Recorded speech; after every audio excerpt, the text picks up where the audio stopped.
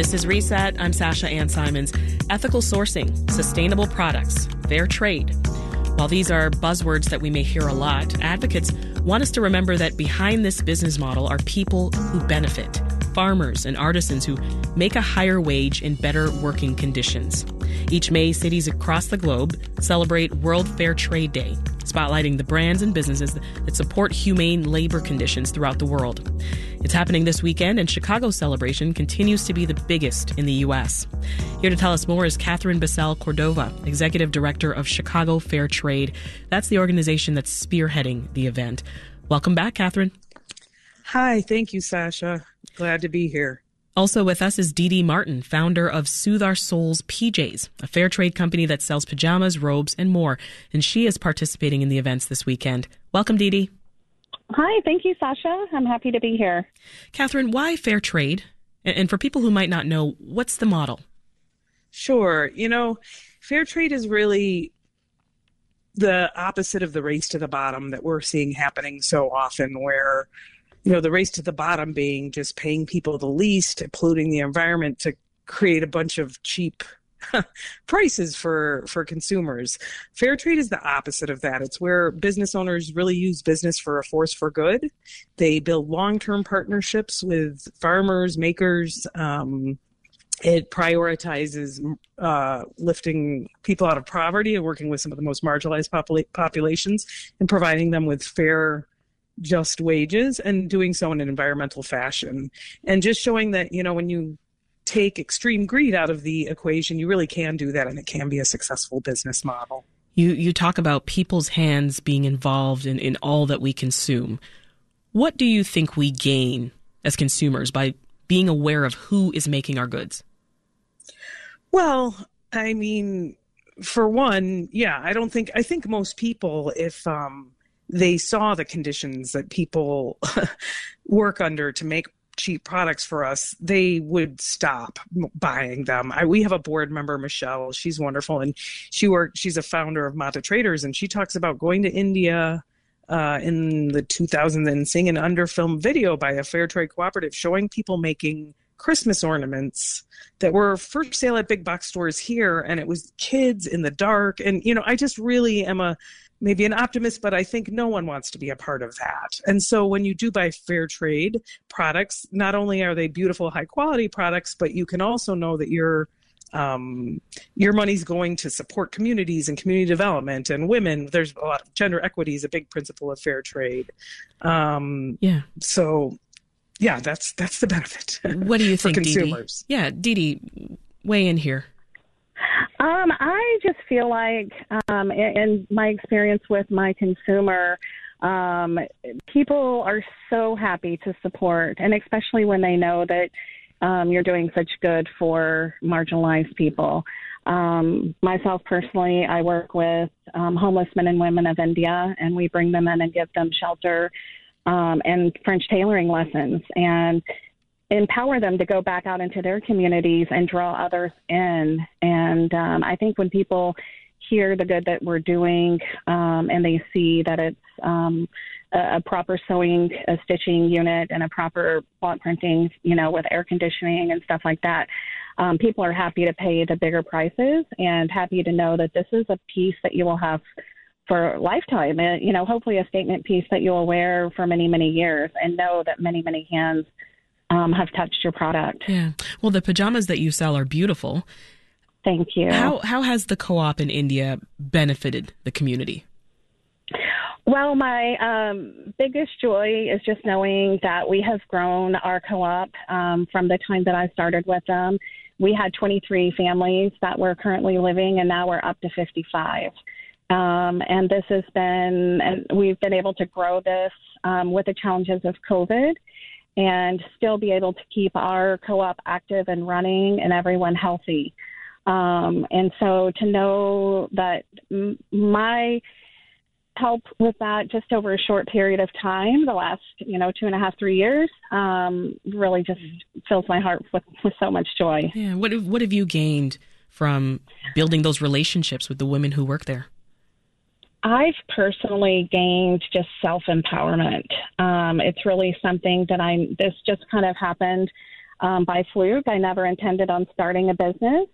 And to know and to see the changes and the smiles and the growth in these women, I think I've gained double that growth just within myself. What's the reception been like here in the U.S. to your pajamas? Oh my goodness. I couldn't, like I said, it just started on a girls trip to India. I really wasn't starting a business, but COVID hit and my reception has been amazing. You do have one or two people sometimes walk into a store and will be like, oh, I love these. How much are they? And you tell them the price and they're like, oh, I can get this at, big box store for $10. And I'm like, yes, but let me tell you how these are made and what impact we're, serving for these women. I would interject, you can't get ones of your quality and beauty. Yours they're so gorgeous. Yeah. Anyhow. This is Reset. I'm Sasha Ann Simons. If you're just tuning in, we're talking about celebrating World Fair Trade Day this weekend. We're discussing that with Catherine Bissell Cordova, who's Executive Director of Chicago Fair Trade, and Dee Dee Martin, who's founder of SOS PJs. So, Catherine, as I said in the intro earlier, Chicago hosts the largest event in the U.S. for World Fair Trade Day. Why Chicago? Well, I'm asked that a lot. We actually have more fair trade businesses, a higher concentration of fair trade businesses in Chicago than anywhere in the country. If you go to a fair trade conference or get together, people are, oh, Chicago, like Chicago. And I think, to toot the horn of the organization that I did not start, but I've been director of for a few years. I think a large part, the fact that we do have an organization here that brings everyone together. So we have this vehicle in which the business members who are very transparent and they help each other out and they're a really strong network of support for one another, which is not always the case in all businesses, but that's how fair traders are.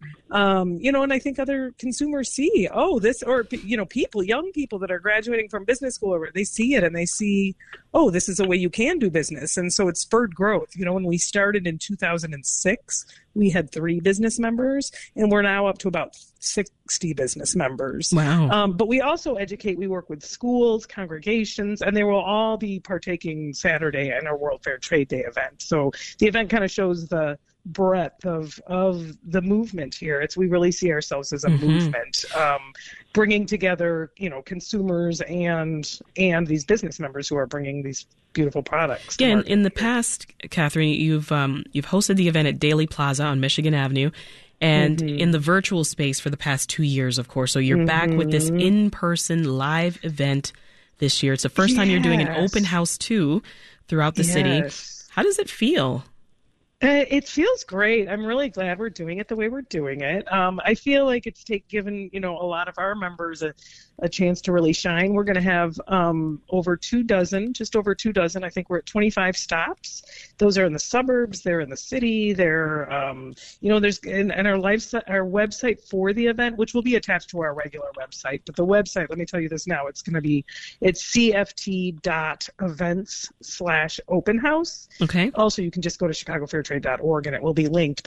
But as of later today, people will be able to see an interactive map and they'll see all that's going on. And there's a lot of different kinds of things. There's hands-on activities where people can do a soap making demo at a local social enterprise, cool. HHP Lift in Chinatown, or a textile project at our allied member AIBI in Westtown. Coffee lovers, there's Bee Love Cafe in North Lawndale, which opened last year. It will be participating, and their head beekeeper is going to be there over lunchtime, so we suggest go there for lunch. And you're going to be able to sort these too. Metropolis Roastery, which has been called the Willy Wonka for adults. It's awesome. It's in Avondale. They'll be doing tours and roasteries, as well as many stores are participating that sell fair trade products, schools, food co-ops, and it's all up there. It will all be up there on the website. So, and you can sort through, like, I'm into fashion, I'm on the north side. Oh, so perfect. You'll be able to filter and see and then you'll click on the map and you'll see a description of what's going on at for each everybody. Location. That's the plan.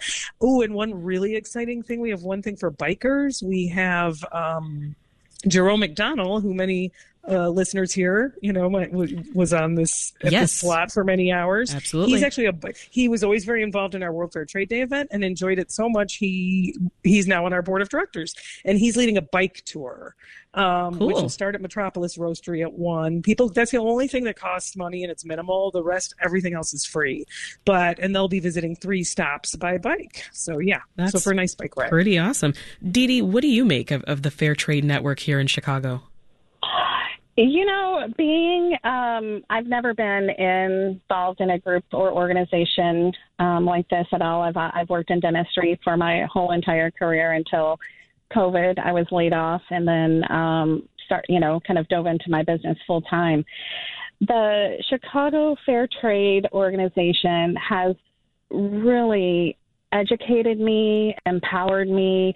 And like Catherine had said before, normally if you ask people, certain questions, sourcing issues or pricing issues and stuff like that, people are kind of scared to share that information. Everybody here, I feel like, has one main mission, and that's to better the world and to better each other.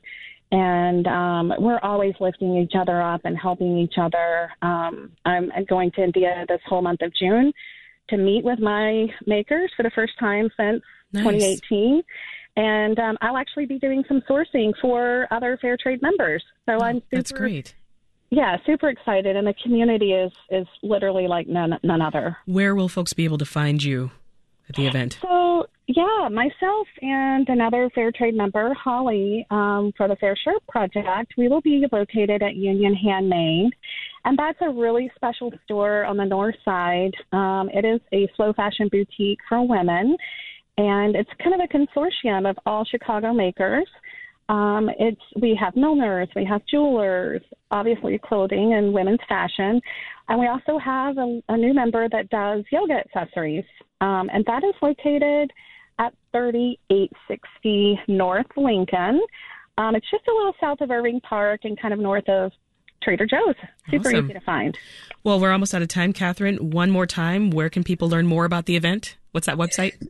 Yeah, it's cft.events/open house. Or also if you go, and as I said, the site will be up. Our wonderful tech team is and designer North by South. They're about to launch it. It will launch by the end of day. Okay. Well, so by midnight anyhow. So you can go there. Also, if you just go to chicagofairtrade.org, it will be linked to that. We'll have it all over there. Beautiful. And Dee Dee, where can we find your pajamas? www.sospjs.com or follow my Indian journey on Instagram at sospjs. That is Dee Dee Martin, founder of SOS PJs, and Catherine Bissell Cordova, executive director of Chicago Fair Trade. Thank you both for your time. Thanks for listening. I'm Sasha Ann Simons. We've got more for you on the podcast, WBEZ's Reset, wherever you listen.